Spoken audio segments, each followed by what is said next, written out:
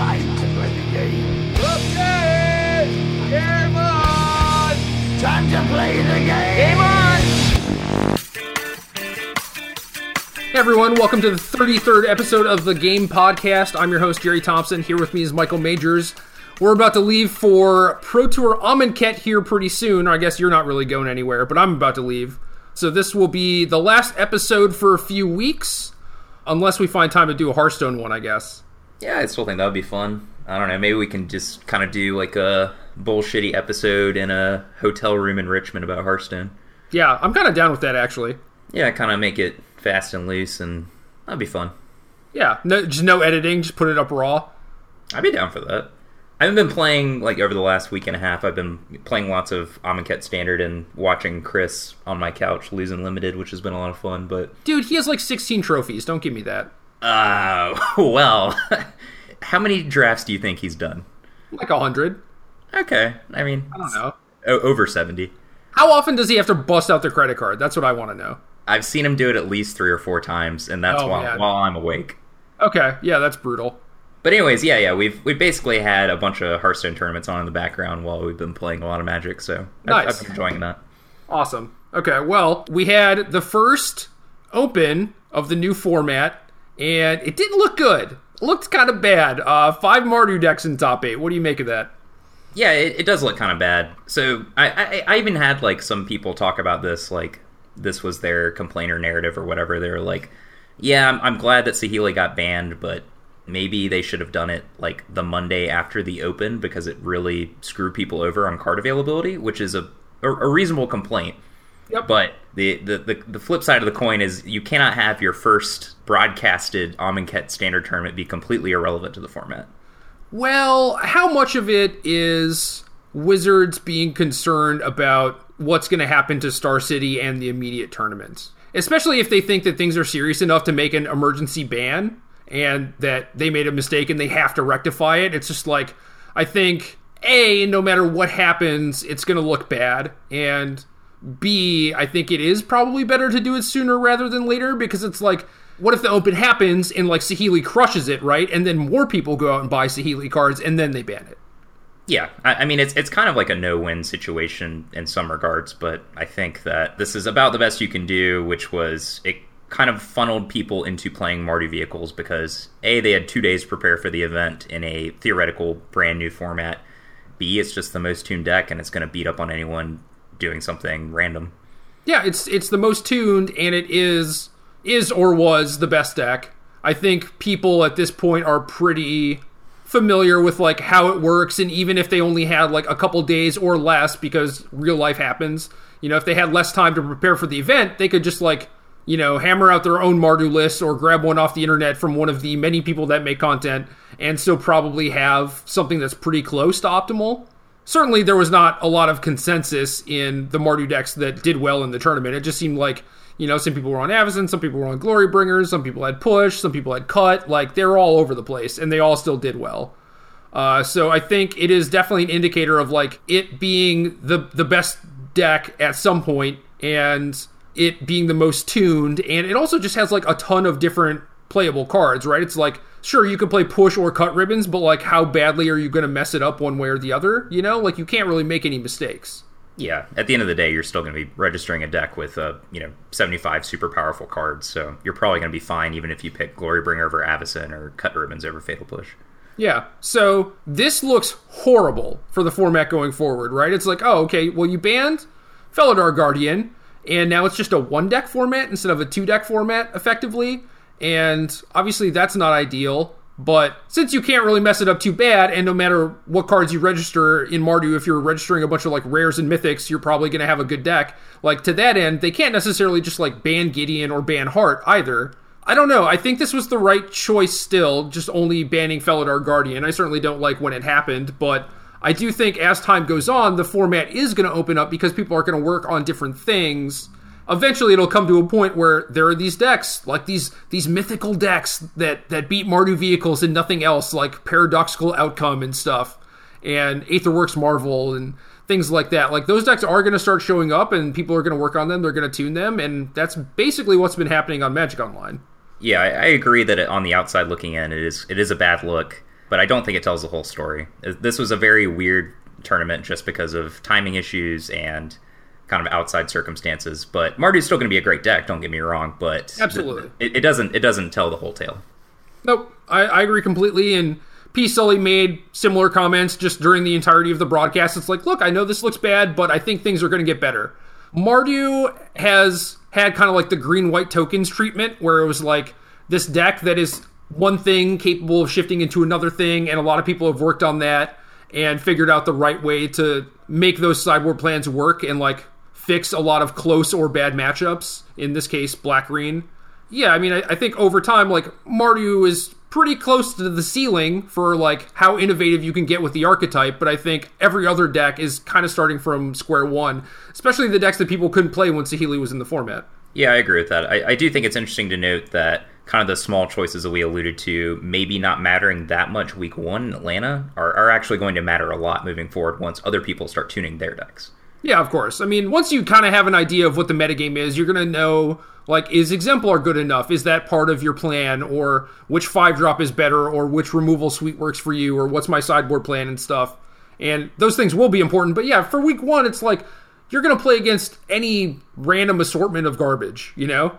I feel like if you have, like, Cut or Fatal Push, it's really not going to matter that much. It's basically like their deck is untuned and probably slightly lower power level than yours, and yeah, obviously, like, you know, there weren't 8 Mardus in top 8, like, the deck is certainly beatable, but I think for the most part, it's like, they're getting it in good every time, regardless of their exact composition. Yeah, amusingly enough, kind of my take on it is, like, Jessup, who is, you know, for sure one of the best players in the room, kind of displayed, like, the version of Mardu that probably has the best edge against the mirror match, who might be trying new things. Like, if their opponent has, you know, not that many Fatal Pushes and Glorybringers, then his Heart of Kiran's are very effective. His Avacyn's can ambush Glorybringer. So I think that's probably where he probably got a small edge. Yeah, and it's kind of funny, too. I don't know, I watched him on camera a few times. It just always seemed like he had Gideon in play. Maybe that's a testament to his skill level, right? And he's been playing with Gideon for a long time. But it's also just like, he drew the card, he drew the requisite amount of mana, like, he had the tools to, like, protect it from his opponent and stuff. But it did seem like he just always had Gideon, and that's how he was winning. Well, sure, but he also just played 25 lands in his main deck, which is a pretty big testament to, like, all right, I'm not going to lose unless I get mana screwed. Yep. Avacyn looked pretty good for him. Fatal Push definitely looked good, and I know that my lists have been moving more towards Cut instead of Fatal Push, and certainly with Heart of Kiran being obviously a big deal, like, I should not be moving away from Push at least as hard as I was. Yeah, I definitely agree with that. I've been very impressed with Cut Ribbons, don't get me wrong. I 5-0'd a league with a list with like 3 of them and 2 Fatal Push, but it's probably not reasonable moving forward, at least until the metagame solidifies a little bit more. Yeah, or unless you have another way to answer Heart of Kiran well. Right. Yeah, certainly you can't just not play any Fatal Pushes at this point. Yeah, Andrew just kept it simple. He did what he did. He didn't get too cute. He just, like, played basically the best version of the best deck and just crushed people. Yeah, I think that's kind of his MO too. Like, he just plays like a pretty solid stock version, doesn't get too cute, and just tries to play well, and usually it works out. Yeah, and this is one of the things that I've been trying to focus on too, where it's like, it's not cool, it's not sexy to do what he does or whatever, but it's like, he wins a ton, and that's why. And I've been trying to shift my deck selection to line up closer to his, just because, like, I'm at a point where I want to win instead of be innovative and be cool and stuff. And I do think that that's the way to go. And yeah, he just annihilated everyone, which was great. Further solidifies that in my mind. Yeah, I try to keep my doing lots of cool shit to Moto, where I just consistently light tickets on fire. Hell yeah. That's like exactly what Magic Online was designed for. It's just like getting it out of your system. Yeah, I don't know. Marty's definitely great. Marty's going to evolve based on how the metagame is shifting, but it's really tough to predict what's going to be good at Pro Tour Amonkhet, because Magic Online is kind of just wild right now. Yeah, so is the top 64 of the Open, too, because there's just like a smattering of every deck, because people just don't know. It just seemed like there were the people that were in the Mardu camp, and then everyone else just, like, you know, divvied out the decks randomly, but equally, you know? Well, I'm not sure if I buy that as the narrative, but I can appreciate it. I mean, I guess there was slightly more like black-green than any of the random stuff, which is, like, if you're not going to play Mardu, that's probably the deck that you're going to play if you want to play something that you're kind of confident in and are likely familiar with, you know? Week 1 is always kind of slow as far as new stuff. Not always, but most of the time. Yeah, I mean, this is just one of those super strange circumstances where, like, theoretically there should have been more information for this tournament because Moto was released earlier than normal, but then just, like, the emergency ban just completely annihilated that. Yeah, what was it, like, you got 2 days of daily events, and this is even, like, before a lot of cards have entered the system. Like, a lot of the cards were still pretty expensive. I know, because I bought most of them, and I'm just, like, kicking myself now, but whatever. So, yeah, like, people didn't have a lot of time to prepare. They didn't have a lot of information coming in, so, like, what are they going to do? Obviously, they're going to play Mardu and Black-Green. And then the other people that are like, oh, you know, like, White-Red Humans, for example, looks pretty good, and I feel like this is good enough to play. That's just kind of how people roll with it. Or, like, I saw some people on camera that had, like, an all-foil zombie deck, and it's like, yeah, this was not a spur-of-the-moment decision for you, you know? You're like, it's the time. It's finally time to pull the trigger. Yeah, you knew. You were waiting for this with your 24 Onslaught foil swamps or whatever. I don't even know if it's reasonable to bring up because we're going to be talking about zombies here in a few minutes, but... Zombies is good. I'm just going to say that. I do think it is good. Yeah, like, I've been playing a lot of Magic Online, maybe not as much as you, and I've gone through, like, a bunch of different decks, and Zombies is just one of the ones that I haven't gotten to yet because there are so many things to work with. Yeah, Tom sat down against me today for Versus videos, like, Zombies is good. So I'm like, oh, okay, guess it's good. And then we played. You know, we don't really talk that much. It's Tom. Yeah, right. And you're not overly verbose either, so... True. You're just like, Zombies great. You're like, aight, and then you battle. Right. That's definitely high on the list of decks that needs to be tuned, but clearly has enough synergistic moving parts to actually be an effective strategy. And it made the top 8 when it looks like a pile of unplayable cards. It penetrated a Mardu and Black-Green heavy, you know, metagame that those decks are tuned, and this is just 2-mana 2/2s. Well, are you talking about the Open? Yeah. Caleb's deck was not Zombies. Didn't Black... Oh, it made the top 16. I'm sorry. Yeah. He got 14th. Right. Mono Black was the top 8 deck. I apologize. Yeah, and even the Zombies, like, have a lot of different cards and a lot of different ways you can build it. Like, there's a lot of white-black stuff from the new set. There's blue-black from before. Eric Hawkins was playing that with, like, Drakehaven and Prized Amalgam and stuff. There's mono-black. You just have, like, all the lords that you could ever possibly want. A lot of different ways to build it, too, and... this is kind of the case with everything, but it's like when you are building a deck to take into an open field, like, what do you do? Like, you know, do you need the white staying power from Gideon or, like, the reach from Wayward Servant? Or do you want a bunch of, like, lords to be better suited to, like, combat, just, like, focusing on the battlefield or whatever? Or do you want blue for Drakehaven so you have this hard to deal with threat and, like, this recursion from Haunted Dead and stuff? Like, How do you build your deck, and how can you possibly know whether it's right or wrong? Like, you just can't. And hopefully going forward, we'll have a little bit more information from Magic Online. I guess, like, Star City's not really doing anything else before the Pro Tour because they have Richmond. I don't know. Maybe this Pro Tour is just going to be a clown fiesta. We'll see. It might be. I guess we're getting off on a little bit of a tangent, but... no, we are, for sure. It seems to me like Prized Amalgam was a pretty big loser when I expected it to be a pretty big player, actually, either like blue-red or red-black with Drakehaven. Let's talk about that for a little bit, because, like, we both like this card, I think, more than most. Just like Prized Amalgam and Haunted Dead in general. Is that fair to say? Yeah, I mean, I love garbage engine cards that require way too much work for what you get. When Kaladesh came out, I think it was okay. It was, like, close to having the tools to compete with everyone. And I think now it has the tools to compete, but it's just more enablers and not enough, like, Ghoulsteed action. So the payoffs are the same, and you're a little bit better at enabling that stuff, but now the power level of the payoffs is not comparable to what everyone else is doing. Yeah, so at the end of the day, like... So I thought Drakehaven would fix a lot of this problem, but it's too much of a mana investment, and it kind of needs your draw to line up properly and things along those lines. Like, at the end of the day, it's still very difficult for you to properly pressure your opponent unless you hit multiple Prized Amalgams. Yep. There's not really a tool to do that. There's no, like, buried alive or way to go through your deck really fast to find them. It is just like, all right, if I draw one and my enablers work, then I feel like I'm just a little behind against everyone else. And if I draw two, it's like, okay, we're kind of doing it, you know? But other than that, it just feels like Haunted Dead itself is just like not really playable because it is so weak. Like the games aren't really about that. Yeah, I watched a decent amount of the SCG broadcast, and Patrick Sullivan seemed to have a lot of fun with Kevin Jones about that. He mocked the amount of effort it took to have a 3-1 flyer enter the battlefield. Yeah, and that's no joke. I played some with the deck, and I've played some a little against it, and I've generally had like magma sprays and stuff too, which just makes it even more comical, right? Yeah, definitely that card has picked up in popularity a lot. So yeah, I don't feel like these graveyard strategies are super great. I do feel like they're underpowered now, which makes me sad. Just very sad, because that was like one of the first things I was working on. Yeah, I want them to be good too, but to be fair, like those decks when they're properly functioning, and if they could do it at a consistently high level, would be very frustrating to play against. That's certainly true too, but maybe there's like counterplay, there's Magma Spray or Anger or like real Graveyard Hate or something, but whatever. So going forward, I think Red-Black should be like Alms of the Vein instead of Haunted Dead, for example. Yeah, there's definitely been some lists popping up. Suicide Blackish, Alms of the Vein, Hazaret, very, very aggressive. That looked pretty cool. Yeah. So I want to try some of that stuff, like some of the like super get under you beatdown stuff that doesn't involve like always watching or 30 creatures, you know? Yeah.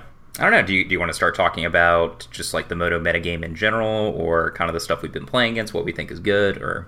I still want to talk about Moto a little bit. So looking at the open, and this is not to like diss anyone, but the decks don't look great. They do look mostly untuned, and that's to be expected. It's week 1, and also people didn't have time to prepare, and they had no idea what they're going to play against, right? So how the hell can your deck actually look good? But the Magic Online decks have looked a little tighter. If you're living on Magic Online and not necessarily playing in real life, that makes sense, especially since, you know, you play in a tournament, you lock it in on Friday, and then by Sunday, like, yeah, you have more information and your deck probably looks way worse than it did 2 days ago if you could change it, right? Whereas the Moto people have been like, yeah, from Friday to Sunday, I played 6 leagues and changed my deck a bunch. So I've had multiple tournaments where I just have a 12-card sideboard by the end of the tournament. Yeah, same. I figured that out like round 2, round 3 maybe. Oh, yeah. You know? I don't know what... like, if there was some way to, like, I don't know, buy out, like, a card in your deck by, like, round 3, it would be very, very valuable to me. I just wish the leagues kind of went on, like, a match-to-match basis and not, like, a 5-match basis. Yes, I always like, get so angry at myself by, like, round 3. What if you could sign up for a league, and this is super off-topic, obviously, but what if you could sign up for a league and then just every round you could load a different deck? It makes posting results weird, right? But who cares? It wouldn't completely, like, invalidate results, because obviously people just don't have 5 different decks that they're going to play with, but, like, yeah, I don't know, that would be interesting. It would invalidate the results a tiny little bit, but not a lot. What if you got to play on, like, a ladder, and every 3 wins you got some reward? Yo, no, not that's I don't know, that shit's probably trademarked. Can't be doing that. Oh, I don't know. I don't know. And then say you got to, like, you know, rank 15 and you could not lose stars at this rank. That's a good player experience right there. It is.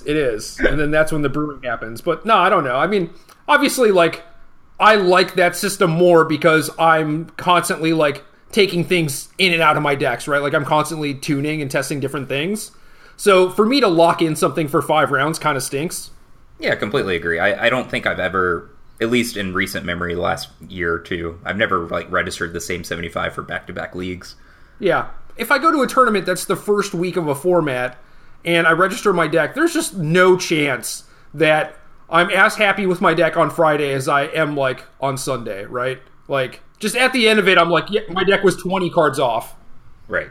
That's basically what's happened to me at a lot of Pro Tours, too. So that's week 3 or 4 of a format. So anyway, I do think the Magic Online decks look a little bit better than this tournament. I think the Magic Online people, like the people who are actually spending time grinding, have a better idea of what the metagame looks like and have tuned their decks accordingly. And I think the results are probably a little more relevant than just like this open that was basically people showing up with like what cards they had, most likely, with like no testing behind them.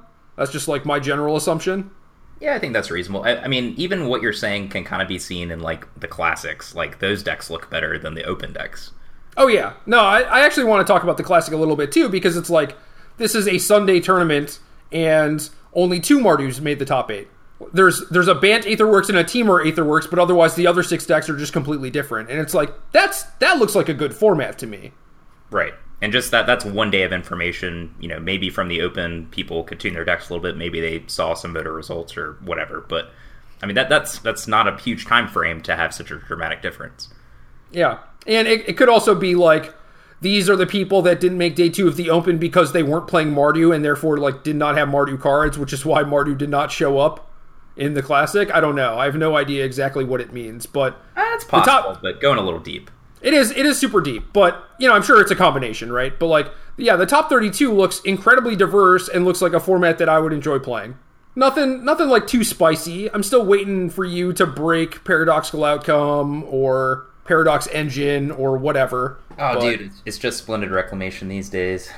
Okay, yeah, that one too. Some Turbo Fog action, whatever. I think Commit to Memory is just kind of messed up and fundamentally changes the way that you can build decks. Maybe that stuff will never come to fruition because it's kind of dirtily and Gideon, etc. But yeah, they play 2 mana 4/4. Yeah, I already died on turn 4 last night to double Lathnu Hellion. That was fun. Ooh, I like that card a lot. Yeah, it's good. Anyway, yeah, I'm trying, but it's tough. It's always tough. The big takeaway I want to think is that the Open doesn't matter too much. It's not too indicative of what is going to happen in the coming weeks. I don't think it is like you play Mardu or you're stupid. I don't think it's like that at all. No, of course not. So yeah, do you want to talk about what you've been playing against on Moto, how decks look, what you've been impressed by?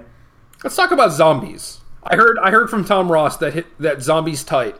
Yeah, so linear beatdown deck, that's up Tom's alley. That's obviously no secret to most people who follow competitive Magic, but basically they finally just got enough parts. We've talked about how Crypt Breaker would have been an insane card, in 2005, and Relentless Dead would be so sick, and years ago if we had time to spend all this mana dirtling or whatever, or if we had enough incentives to actually have this zombie tribal synergy. But now you kind of do just have a critical mass of stuff. And Diregraph Colossus, if it was different templating a year ago, like humans or whatever, would be super powerful, but it's just there wasn't enough reason to play all these zombies in your deck. Yeah, it's actually messed up where that card existed and you go through, you look through Gatherer and search for zombies, and it's there aren't even 2 zombies at each spot on the curve, right? It's I have 1 drop, 1 2 drop, 7 different 3 drop zombies I can play and nothing else. And it's what the hell? Exactly. And now you have basically the reason the deck is viable, I think, is because of Dreadwonder, I believe the card is, the Jackal, the 1-drop. Yeah. So finally, you can actually curve out a decent amount because you have Crypt Breaker, Dreadwonder, and you can Fatal Push and interact, or just play a tap land. Yeah, I mean, now you have plenty of different things to do at all spots on the curve. You have more lords than you could possibly want. You have more zombies than you could possibly want. And there are different color combinations if you do want to splash. Yeah, there's a lot going on. And one of the big upsides to playing zombies is things like Dark Salvation, which I think is a pretty big sell. Yeah, again, this card should be sick. So that's kind of my biggest critique of the list is 20 lands, 2 Dark Salvation. That doesn't really make sense to me, especially because the deck is so glutted on 3 drops anyways, because those are the powerful top-end cards. You want to be casting these cards. You have Mana Sinks, you have Dreadwonder, you have Crypt Breaker, you have Dark Salvation. I think you can do stuff with even Scrapheap Scrounger. You have plenty of stuff to do with your mana. Right. Plague Belcher is good, but probably not worth playing. It strikes me as a deck where you want one of each of your pieces on the battlefield at a time rather than 2x or whatever. Yeah, so this isn't modern Merfolk where you just want to load up on as many lords as possible. Exactly. Yeah, each thing kind of brings something to the table. There are diminishing returns on basically all of these cards. Yep. Cool interaction that Tom played against me, which I hadn't thought about, was Blinding Mummy with Crypt Breaker acting as a tapper at instant speed, which was really cool. Yeah, that's sweet. So, if you're making a zombie, tapping your opponent's creature, draining them for 1, shipping some damage in, it's really hard for them to attack back because they lose a life every time you get into combat from Plague Belcher. It's tough to play against. Sam Black better make us a good zombie deck for this PT, or I'll be upset.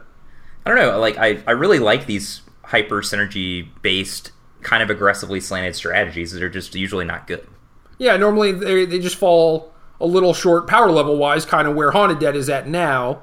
And I do think that Haunted Dead Prized Amalgam is the trap for this deck, where it's a thing that people had to do to make Crypt Breaker work earlier, but now you actually have enough cards that you don't have to do that, and you get to play like Lord of the Accursed, Plague Belcher, whatever you want. I think it is just about realizing that you should be mostly a beatdown deck with some disruptive elements, and then figure out what splash best suits your needs. Yep, agreed. Like, theoretically, this is a great home for Cut to Ribbons, because you're kind of just, like, chip-shotting them and dealing a lot of incidental pressure, and maybe... Obviously, you can't play the black-white zombie, but you could play 4 Plague Belcher and have that be, like, your incremental damage engine. I saw a red-black deck. Where was that? Was that in the Classic? Or was it sure. Moto? One of them was, like, Gifted Eighth Reborn, Cut Ribbons. Yeah, it was basically, like, splashing Cut Ribbons, Disintegration. Yeah, that sounds perfectly reasonable. So, like, these black-based aggressive strategies, zombie-driven...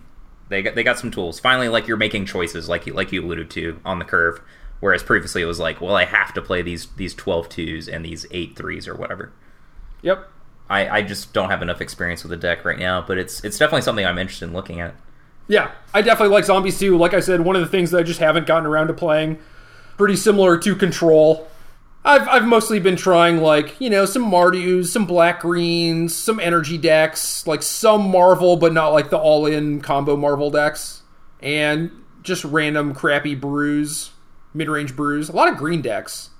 Well, it's 2017, man. I gotta go back to my roots, play some Magma Sprays and some Counterspells, and play with some Zombies. I played Zombies in, like, a lot of tournaments, and I always kind of felt the same way, where you're like... You're the mid-range deck that's, like, gonna try and, like, go under the big mid-range deck, but it doesn't feel like it should work, but a lot of the time you actually just get there. I mean, are we talking Oversold Cemetery? Yeah, kind of. Like, definitely not Bidding, because Bidding just went over the top of everyone, right? Yeah. But, you know, like, the black-white, like, hand-in-hand decks or whatever, you're just, like, mono Grizzly Bears and, like, some Jits. Oh, yeah, I mean, that's my bread and butter. Okay, yeah, so it's like that deck, right? Where it's like, supposedly Solar Flare is supposed to go over the top and just crush you. But, like, you generally get to nickel and dime them out. Ghost Council, Orzhov, or whatever the hell that one's name is, not Obsidat, always finds a way. Yeah, that is true. So yeah, I think the most interesting thing about the way Marvel decks are constructed now is that because, like, you aren't forced to have to tap out on turn 3 and actually get on the battlefield to pressure Saheeli, is that, like, they're all Glimmer decks now. Yeah, that's weird. I'm just kind of, like, predisposed to not liking Glimmer because last Pro Tour I played 4-color Saheeli and Raptor and Matt Nass built, like, this 4-color Marvel deck. I think they had the Saheeli combo, but they were, like, all Glimmers and Dispels and stuff. So I was like, oh, I don't really like this, and it just, like, looked really bad, and they did pretty bad, and it never really caught on, and now everyone's doing it, and it's like, oh, I feel like I'm having flashbacks to that. But I know it's, like, a different world and certainly a different deck and everything, but You're certainly describing something wildly different. Yeah. No, I am, for sure. But I'm just, like, skeptical of Glimmer in general when you could be doing so many better proactive things. Yeah, but it also makes the games pretty tough for your opponent to play. Like, they have to kind of try to pressure you or, like, interact with you with, like, counter spells or discard, I guess, to fight, like, just you curving out into Marvel on turn 4 and just, you know, nut drawing them. But then if they, like, kind of turtle up and they try to play a more reactive game against you, then you have the option of just overpowering them with, like, Glimmer, or even, like, pretty common for people to be playing Bounty of the Luxa or Nissa's Renewal and just, like, actually working towards hardcasting Emrakul. Or, sorry, not Emrakul, Ulamog.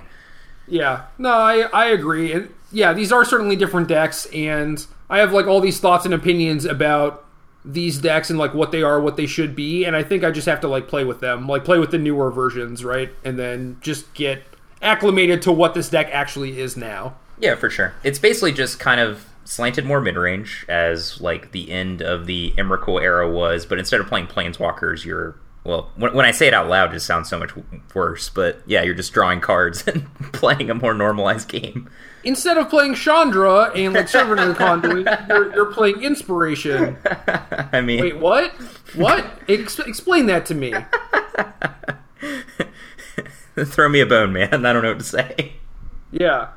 That's what I'm saying. I already have, like, this thing in my head that's telling me that this is not good, and then when you say it out loud, it doesn't make it sound any better, but... I mean, providing energy is a very relevant thing. Like, it provides a huge bonus of resources, both, you know, selection, card advantage, and energy. You could just play Rogue Refiner, though. I mean, I've seen lists with both, but yeah, some people are cutting all the creatures. I don't know, man. I'm actually more interested in playing Warlord Virtuoso than Rogue Refiner. I think that card is just very threatening and actually gives you a huge sink and lots of percentage points in like any control mirror or whatever. Yeah, so it is good there when they're, especially when they're like trying to dispossess your marvels or whatever. Right. Having something like Virtuoso instead of Refiner is definitely going to do more work for you.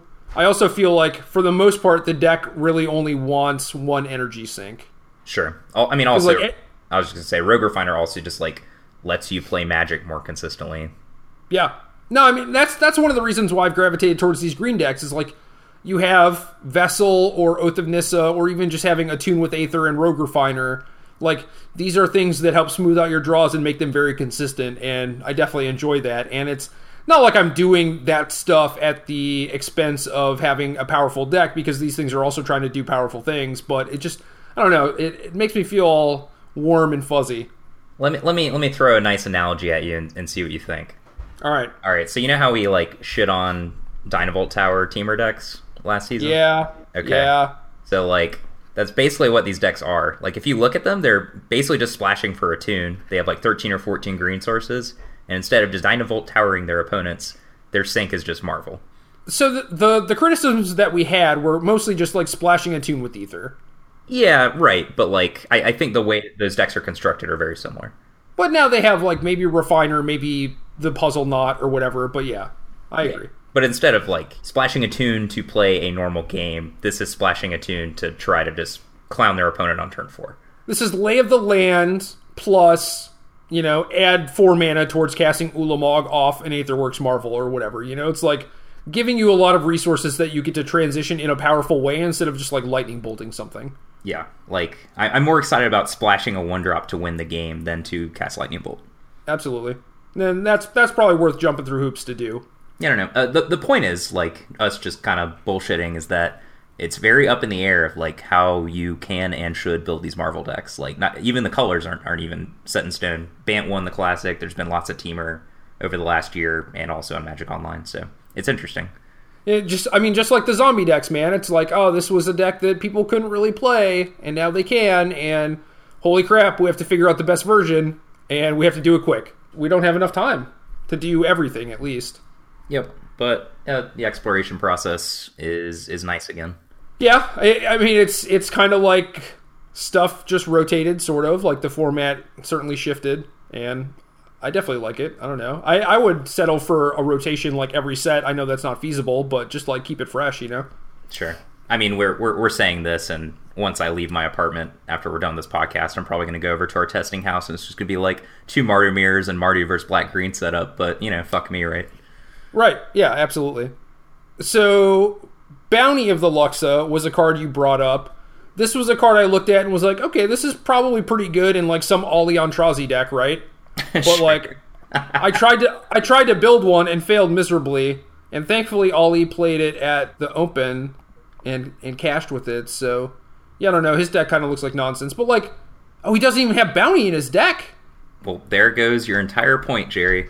No, he's blue-green ramp and he's not playing it. Anyway, whatever. Like, people are playing it in Marvel, which kind of makes sense, especially if you're doing like the Glimmer thing and just like the maybe a more controlling route, and eventually setting up to like hard cast Ulamog, and this thing like draws you cards and basically lets you cast Glimmer for free, which is kind of nice on those turns where you're not drawing cards, and then we'll eventually cast Ulamog. So it seems like it fits pretty well. So I have seen it out of Bant, I presume as a sideboard card. I'm not sure. But most of the lists that I've seen it, like, just jamming in the main deck are serving in the Conduit deck. So, like, it kind of functions as, like, another proxy for Chandra, just like a Planeswalker E card that's very powerful if it stays on the battlefield. Yeah, and is your 2 main colors instead of, like, a double splash on your splash color. I mean, this card is super scary to play against if it stays around for a while. It's basically Nissa's Renewal for Ulamog at some point. Yeah. So, I don't know, that's another direction you could take with this deck. I have no idea if it's right or not, but things like Bounty of the Luxa just, like, scare the crap out of me, too. As far as, like, what sideboard cards I play, Yeah, you're up to no good if you're playing this card, and it's a card that's pretty hard to interact with. Yeah, so I can play Manglehorns and Dissenter's Deliverances, but I've been playing Appetite for the Unnatural, and I think I mentioned this last week, but, like, yeah, this is another card that's popping up where it's like, oh, man, I'm so glad I have Disenchants and not Shatters. Yep, I've been registering both Appetite and World Breakers in various places, and I've been pleased with both. I've not quite gotten to World Breaker territory, but Oh, I love breaking off some worlds. I think that's where you and I differ. You're turbo fogging and world breaking, and I'm like hazarding people. Yeah, but I got other people to do the hazarding. Somebody's got to do the world breaking, and I take that responsibility. Well, I have Sandblack to do the zombie thing. I have the internet to do the blue-green rampy thing, and you also to some degree. But I'll stick with like trying to make mono red, even though I think I've never made a good mono red deck in my life. It's tough. It really is. It's an underrated obstacle. Is making mono red playable. I know for a fact that it involves Alms of the Vein. I know that. That is a truth. Yeah. I mean, like once you can have a critical mass of disintegration type effects, like those things add up. Burn is scary to play against, and we haven't had to do that in a while. Yeah, blue-red Thermo Alchemist got 9th at the Open, so there's another thing. Yeah, that actually made me pretty happy. Even though I typically hate playing against those decks, like I can appreciate that it's viable. Well, his deck was a little bit bigger. He had a little more interaction. He had like Chandra Glorybringer. Oh, okay. So yeah, he kind of had like the old sideboard cards in his main deck. So no Storm Chaser Mage? No, he had those too. He had 4 of those, 4 Alchemist, 2 Glorybringer, and I think 2 Chandra. Okay. That's actually like I hadn't thought about it, but that's a deck that really benefits from having Censor in the format. I'm not sure if he had Censor in his deck. Well, all right, whatever. I'm off it. You blew my Ollie Antrazi thing out of the water. I'm about to blow you out of the water. Yep, no Censor. I mean, Censor just seems so good in a deck like that. Oh, he had 2 Reveler also. I like that card, but I've just never been able to make it work ever. Anytime I try to play with that card, I would have like 2 in my hand at the same time, and I'm just like, oh yeah, this is why this doesn't work. Like, you can play 1, I think. Yeah, I've tried to play some piece of the puzzle into that, and it's just super frustrating at some point. Oh yeah, I believe that. Jason Bennett is the person who got 9th with Alchemist, and he played on camera round 6, I believe, and he played really well. His deck looked really good. I think he eventually lost to Caleb, or maybe he was the first person to beat Caleb. That might have been it. I don't know. Seems like his deck would be set up pretty well for the mono black aggro matchup. I think he actually lost to Caleb. I think he just like flooded out a bunch. But sure. Yeah, his deck looked good. And I played against like some Thermo Alchemist online, and like that card is still very scary. And yeah, like people are not ready. Like they don't have like life gain or necessarily like the fastest clocks. Like all these decks are kind of slow. People are trying to like stabilize with Ishkanar or whatever. Like they don't have. I can't even think of a comparable card that people have instantly played to gain life. But people aren't playing with Renewed Faith is basically my point. Yeah, or Pulsar Marasa or whatever. Right. That's not as incidental, but the same type of thing. Like there just aren't decks in the format that require you to have like an Arborback Stomper to traverse for. Exactly. People are getting brickwalled out of combat, not just like pushed out of the game completely. Yep. So I don't know. Maybe I'll burn people at this Pro Tour. Maybe zombie them. Maybe burn them. Maybe Ulamog them. I don't know if I've ever played a like. I mean, I played Zoo at the PT, but that's not really like a burn deck. I don't know if I've ever played a burn deck at the PT. Probably not. That's when you know you've given up. I mean, if I registered Blue-Red Alchemist, that's not like a give up deck. That's I got a plan deck. I want to be clear here. It's not like if you play burn at all, you are giving up. But I think if it's you or me registering burn, I think we have given up. Sure. We try and do the smart thing and like build these decks and innovate and stuff, and then it's just like, I'm attacking with Swift Spear or Goblin Guide or whatever. It's like, okay, something went horribly wrong here. I mean, I get sad, I have been sad multiple times where it's like, come Tuesday, like I've taken this weight upon my shoulders to try to, quote unquote break the format and really explore all the angles or whatever, and I try really hard. And then I just walk up to Brad playing his, black-green mid-range deck, and I'm like, all right, man, let's play some sideboard games. Teach me what you're doing. Yeah, teach me how to Gaunty people. Yep, it's like, god damn it. I know the feeling all too well. It makes me think that we should skip the middleman. Yeah, probably just... Last Pro Tour was so refreshing, I just beat Sandblack like over and over with 4 colors to Healy, and he was just like, I give up. And then he was just like, like someone play me in some control mirrors or whatever. And it's just like, that's really sad. But at the same time, we got a lot of work done, Yeah, I'm just going to go to the testing house. Like, all right, hand me Mardu. Let's battle. Yo, I'm going to send you a list. I made a list of like every deck that I could think of in the format. I'm just going to send this to you right now for funsies. All right. It's only like 100 decks, so. I see. All right. Shall I read? Oh god, this is a lot. I told you, man. I mean, to be fair, a lot of this is just like various color variants of Arcanite. It is, but they're different decks. Yeah. And I'm not. If I wanted to test black blue zombies and black white zombies, I would have to like spend different time doing that, right? So they are different decks. Sure. Obviously, we take some liberties with just crossing multiple of these off the list for even like various combo decks or artifact based decks. Like, it's just so hard to have them function post sideboard against lots of strategies. Truth. And I think that's part of the skill set, is just being able to pick out stuff that is just not going to work. It's also sad, because it's like, obviously you want to mess around with your Turbo Fog deck, right? Yeah, I mean, that's like why I've been playing on Moto. But, And granted, that's probably a bad example, because that deck is probably close to viable. It is, but neither here nor there. Like Metalwork Colossus or whatever, like, you just can't play that deck when people are playing Release of Gremlins. It's a complete joke. Yeah.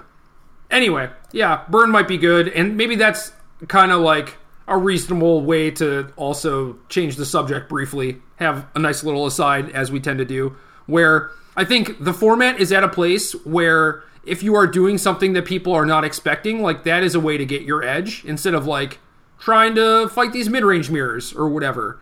If you show up with a Burn deck, like, people might not have sideboard cards for you, and might not be ready for you. Like, they might be ready to face, like, a turn 5 Mardu draw, not like a turn 4 Burn draw. I agree, but still at the end of the day, fundamentally you have to do something either extremely powerful and go way over the top of your opponent, or just be generally proactive. Alms of the Vein U. Go. Yeah, I mean, I can't beat that card. I wonder if anyone can. Maybe that's it. Maybe I broke it. Can you just put Thermo Alchemist in red black? I played against one of those on Moto, and they clowned me. It was bad. I mean, that doesn't seem unreasonable to me at all. Dan Ward played Grixis at one of the Grand Prix. It was like right after Blue-Red did something, right? And then he added black for like Alms and Collective Brutality. So I always remembered like Alms Brutality potentially being in a Thermo Alchemist deck. And I tried to build it, came up a little short. The person I played against online also had the Lightning Rift. Oh, Cycle and Drain too? Yeah. That's sweet. Okay. Seems like you would run out of resources very, very quickly, but it's very cool. Well, he had like reunions or like definitely Tormenting Voice, maybe some reunions, and then a couple Revelers. But I mean, it's cycle or discard, so like, yeah, maybe you run out of resources, but like there are enough things where like they replace themselves, and you have like some nice cyclers, just like being able to play the cycling land, for example. Yeah, I guess realistically, if you can just like get in the first 4 with it, then you've gained enough life to survive to get in the 6, and then once you've gotten 6 damage out of that card. Yeah. And that's another thing, too, is like both Alms and that drain them, and people's clocks are like kind of slow already. So unless it's exactly Gideon, I think you can generally race a lot of people. The other thing, I just remembered this, that the guy did to me, where I was like, oh crap, was like we were kind of like shit-talking Bedlam Reveler, and there was a turn where he played like land 7 and was a cycling land when he had the Lightning Rift and like 2 cards in his hand. I was like, what the hell? And he like Reveler discarded his hand and drained me. Oh. So that's another thing. Man, that's cool. Yeah. You got. I did. I got clowned real bad. So yeah, now I'm like fired up. Now all I want to do is play Alms of the Vein decks. Okay, I'm definitely like gonna sketch that out as soon. So that'll be my next project. I'm gonna bring my wealth of information to my testing team here in about an hour, and that's gonna be Alms of the Vein and Black White Zombies. Okay, cool. Have you played Control at all? Kind of. I mean, I've played, like, my takes on Control decks. Okay. I think my take on Blue-Red would not be that much different than what everyone else is doing. Yeah, that's kind of why I haven't played much with Blue-Red specifically, because those lists just look straightforward and reasonable to me.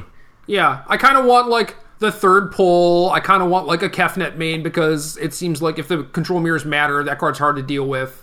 Although, people are going, like, higher on Commit to Memory, so maybe it's just not even really a thing. I don't know. And then I would want to work on sideboard plans a little bit, so at least I had a reasonable backup plan, but I also feel like I'm pretty bad at playing Control these days, so maybe I should just not mess with it, because I know I'm not going to play at the Pro Tour anyway. Yeah, it's kind of how I feel, like, after... Don't get me wrong, these blue Control decks are much, much better now, just because, again... Oh my god, they're so much better. We've talked about this. Magma Spray Sensor, Pull from Tomorrow, etc. Essence Scatter. But I'm just not interested in having to hit my first 6 land drops or die on the spot. It's just really frustrating sometimes. But geez, these decks are so much better than they were, and they're already pretty good. Yeah, I mean, Gearhulk's a hell of a card. That is true. I do agree that Kefnet is awesome, at least very specifically at what it does. It's very hard to deal with. Commit to Memory is also very good, though. And I agree that people should be playing with it more. And if that's the case, maybe Kefnet isn't viable. Yeah. So what else? There's like Blue-White, there's Drake Haven. I think Jody Keith cashed the open with a weird-looking Blue-White deck with 1 Torrential Gearhulk. And Aaron Barrich played it in the Classic and I think top 16.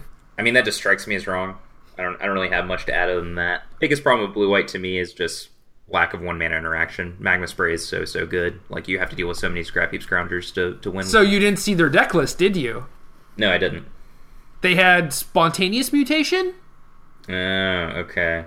Yeah, I have seen that popping around. My biggest issue with that is, like, I want to play Sweepers in this deck, and then I still have to deal with Scrounger. I think the plan there is that you just buy enough time that eventually what you do just goes over the top of them, and it doesn't really matter.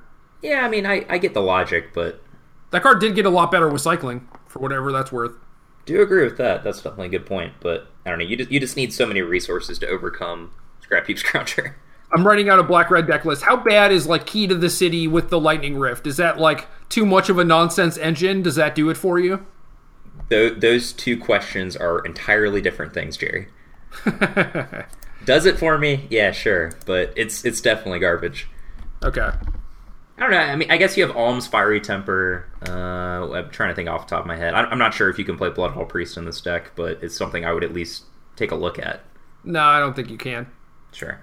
I mean, are you trying to, like, Lightning Axe? Oh, yeah. Okay. So I like Axe, Alms of the Vein, and Faith of the Devoted to just give you, like, kind of free ways to buy time. And then have some ways to, like, draw cards, whether it's Reveler or Key to the City or some, even just, like, Tormenting Voice. Collective Defiance, I guess. It's, like, another one. Yeah. You kind of need, like, a critical mass of burn in a deck like this. Yeah. Just, like, being at 30 and being alive on turn 5 seems like a pretty easy way to figure out some way to burn people out, especially if they don't have a lot of incidental life gain. We're doing, like, Insolent Neonate? Blood Rage Brawler? No, I don't think so. I don't think you want creatures. Okay. Except for Alchemist. All the creatures are okay, but mostly pretty bad. You want some Insult to Injury in this Thermo Alchemist deck? Oh, I don't know. Maybe. Just going off? It's probably free to play some. Ooh, also Black-Red gets cut ribbons, which is nice. Yeah. I mean, that's the appeal of playing Black-Red over Blue-Red to me. Okay, so I guess I'll play 3 Axe and 3 cut. Anyway. I mean, can you fit enough artifacts in addition? Like, if you could play Key plus, like, I don't know, 6 more artifacts, then Disintegration looks good, obviously. Yeah, I don't know. I don't know if you can do that. Brutality kind of drains them. That's nice. Yeah. Anyway. So Control is good. Probably very good. And maybe we're not giving it enough credit, I guess. But I assume that if Control were good, my teammates would tell me, because last time Control was bad and they thought it was good, so... I definitely give it credit. I think it is good. Like, you definitely need sideboard plans against Torrential Gearhulks going into this PT. I'm pretty confident of that. Yeah. And to that end, I've liked Dispossess a lot more than stuff like Lost Legacy. I like bringing one in against decks that I know have 4 Gearhulks, and I definitely like having access to some of that stuff for Marvel. Instead of like Red-Black or Mardu just playing like a Transgress or Lay Bare the Heart or whatever. It's like, I think just having like a Dispossess on top of all that stuff is much better than the 3rd discard spell or whatever. I mean, the games definitely get way, way, way easier to play if you're not having to deal with Gearhulks. Yep, otherwise, having some incidental way to kill them is pretty nice, either like Manglehorn or just a Disenchant that probably tags other stuff in their deck. Yep, agreed. Other than that, I've been playing a bunch of energy decks. Some of that involves Aetherworks Marvel, some of that involves playing like Saheeli with no Saheelis, and just like Glorybringer and Bristling Hydra instead. And they've been pretty good, actually. So that might be my default choice right now, just something along those lines. Yeah, we've kind of probably been looking at stuff that's a little bit more aggressively slanted than the decks you're describing, like, Voltaic Brawler, Longtusk Cub, Ronus, and, those cards look good. So there were enough of those decks that got posted between Magic Online and the Open, and yeah, they're certainly pretty appealing, but I don't think it's like my speed or anything. Sure. Yeah, I think Bristling Hydra is just still one of the most underrated cards out of Kaladesh. It's just so hard to deal with. Sho was watching me play League, And I was just joking about how Bristling Hydra is just Felidar Saheeli in one card. I mean... Obviously that's ridiculous, right? But like... I was like using my Chandra as like a bait spell against control so that I could stick my Hydra, you know? And then they could just never deal with it. Yeah, I mean, it really is just screwed up. That was my main takeaway, was that like Hydra is great, way better than I thought it was. Is an energy sink to the point where I don't think I need 4 Virtuosos, unless like the metagame actually calls for that or whatever. Like it's possible that Hydra is just a good sideboard card, but is not good in game ones. I've seen it show up in a lot of Marvel sideboards. I think Marvel having the plan of like Tracker plus Hydra makes their deck extremely hard to play against. Yeah, absolutely. Sideboarding is just really tough now, because it's like you have low to the ground beatdown decks, you have control decks, like you have Marvel as a combo deck, and then you still have like Delirium and Mardu for mid-range. So yeah, it is really difficult. Like 15 cards just does not feel like enough. I definitely agree with that. You just want like cohesive, proactive game plans. Like you don't want to be. You kind of talked about it, but you don't want to be like transgressing your opponent. It's just not that effective. Yeah, and even in mid-range mirrors, like I've been like, oh, I'm on the draw. Like maybe transgress will be good here because like I don't have a lot of 2s anyway. And just every time I bring in like transgress in a mid-range mirror, it just feels so bad. Even like Negate, which is generically a very good sideboard card, it feels a lot worse in this format because you're having to deal with these incidental creatures, Torrential Gearhulk, like tagging Marvel feels good or whatever, but it's still not going to beat their deck post board. Yeah, it's tough. Like it just seems like before there were certainly like the Heart of Kiran's, Gideons, and then like, you know, whatever scary creatures there were, like Avacyn's and stuff. So you couldn't play like all Negates or all Essence Scatters if that were legal. And now it feels like even more pronounced where there are way better creatures. Like they printed a lot of really powerful creatures. And I think also just like a lot of powerful creatures are playable now because you can play sorceries again. Yes, that's definitely a good point.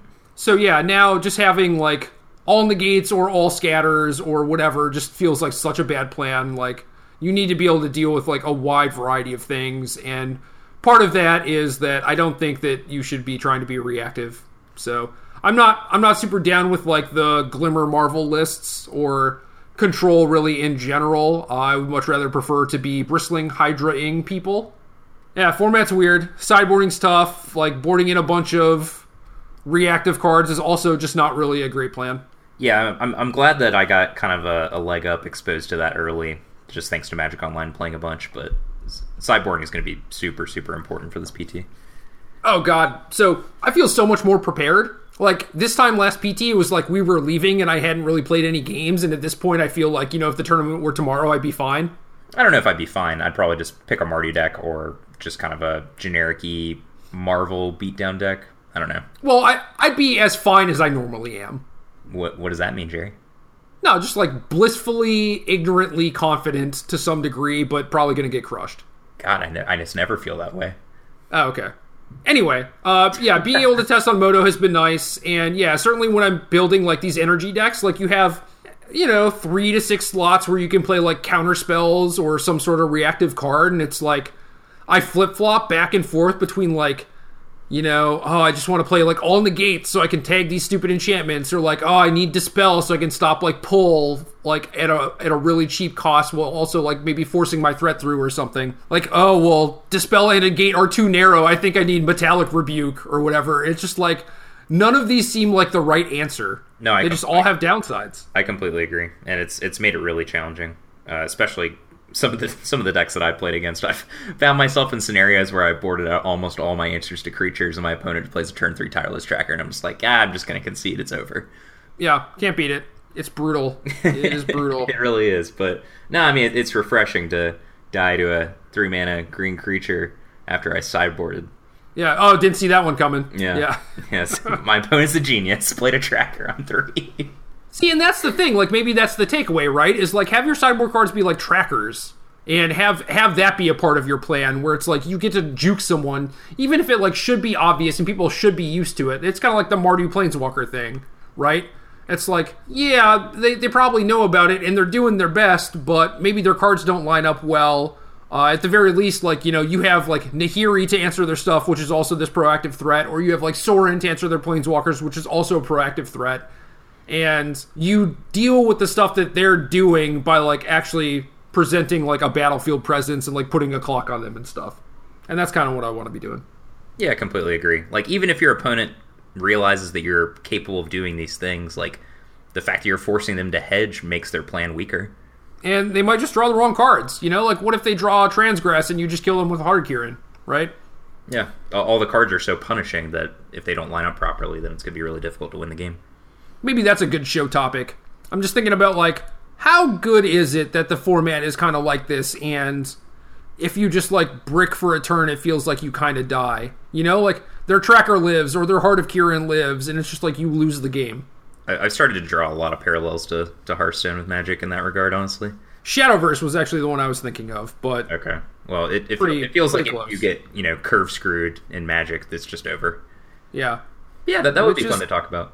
Which is tough, but I do like it. I mean, I've enjoyed playing the games. I don't know about you, but complications aside with, like, the bans and, like, maybe there's a lot of Mardu in real life. Another thing that we didn't really talk about was that there's not a ton of Mardu on Magic Online, or at least it doesn't feel that way. Yeah, obviously that's just two people's experience, but I feel like I played against a lot more Marvel, Control, things along those lines than Mardu. Yeah, and I guess, like, the barrier to entry for Magic Online, assuming you have a reasonable collection, is pretty low as far as, like, you don't have to devote an entire weekend to playing a tournament. You can just try something on Moto, which is basically what you're doing, is just, like, getting it out of your system, right? So it's, like, it makes more sense why people would be trying new things versus just, like, grinding to try and, like, win. So maybe that's it, but... yeah, I don't know. Like, all the decks are pretty powerful. They are all rather punishing. It only gets worse, like, every time a new set comes out. But I have enjoyed the games. I have had a lot of fun, so whatever. I generally agree. Like, I feel this way pretty frequently, but especially over the last 4 days, like, every game I'm just like, I screwed up. Like, if I had just done this, I could have won. Like, it's really punishing, but, like, it rewards playing tight. Yeah, and especially with the sideboarding stuff. Like, I do feel like my decisions matter. They do, for sure. Sometimes you play some non-games, and sometimes Mardu just draws like a bunch of like Spires and Aether Hubs and dies or whatever. But aside from that, everything is pretty good, I think. Yep, generally agree. Pretty happy with Amonkhet overall. I think it's going to be a fun PT. I believe that. Another thing I want to talk about is I don't know how I feel about like these sets, like especially the big sets that only add to archetypes and don't necessarily like create new ones on their own. I think like that's something interesting to talk about, but we'll table that. Yeah, I mean, you could argue that like zombies sort of invalidates that argument, even though a lot of the pieces were kind of just like hanging around, just waiting. We also don't know how good that archetype is, right? Yeah, it's kind of up in there. Yeah, but Boss says good. Shit, man, if Boss says it's good, I guess I'll just play it at the PT. Have him give me a list.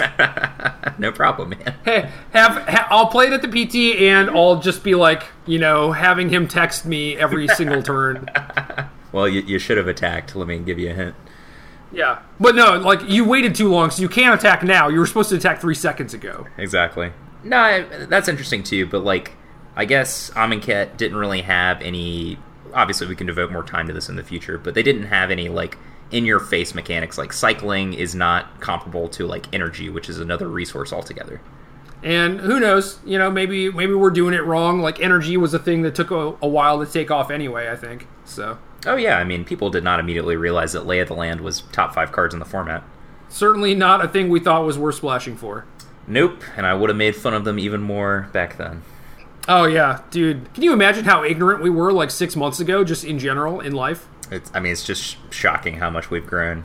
Dude, just getting smarter every day. At least, hopefully that's not the ignorance talking, but we'll see. Oh, I mean, we'll be so stupid 2 weeks from now. And that's game.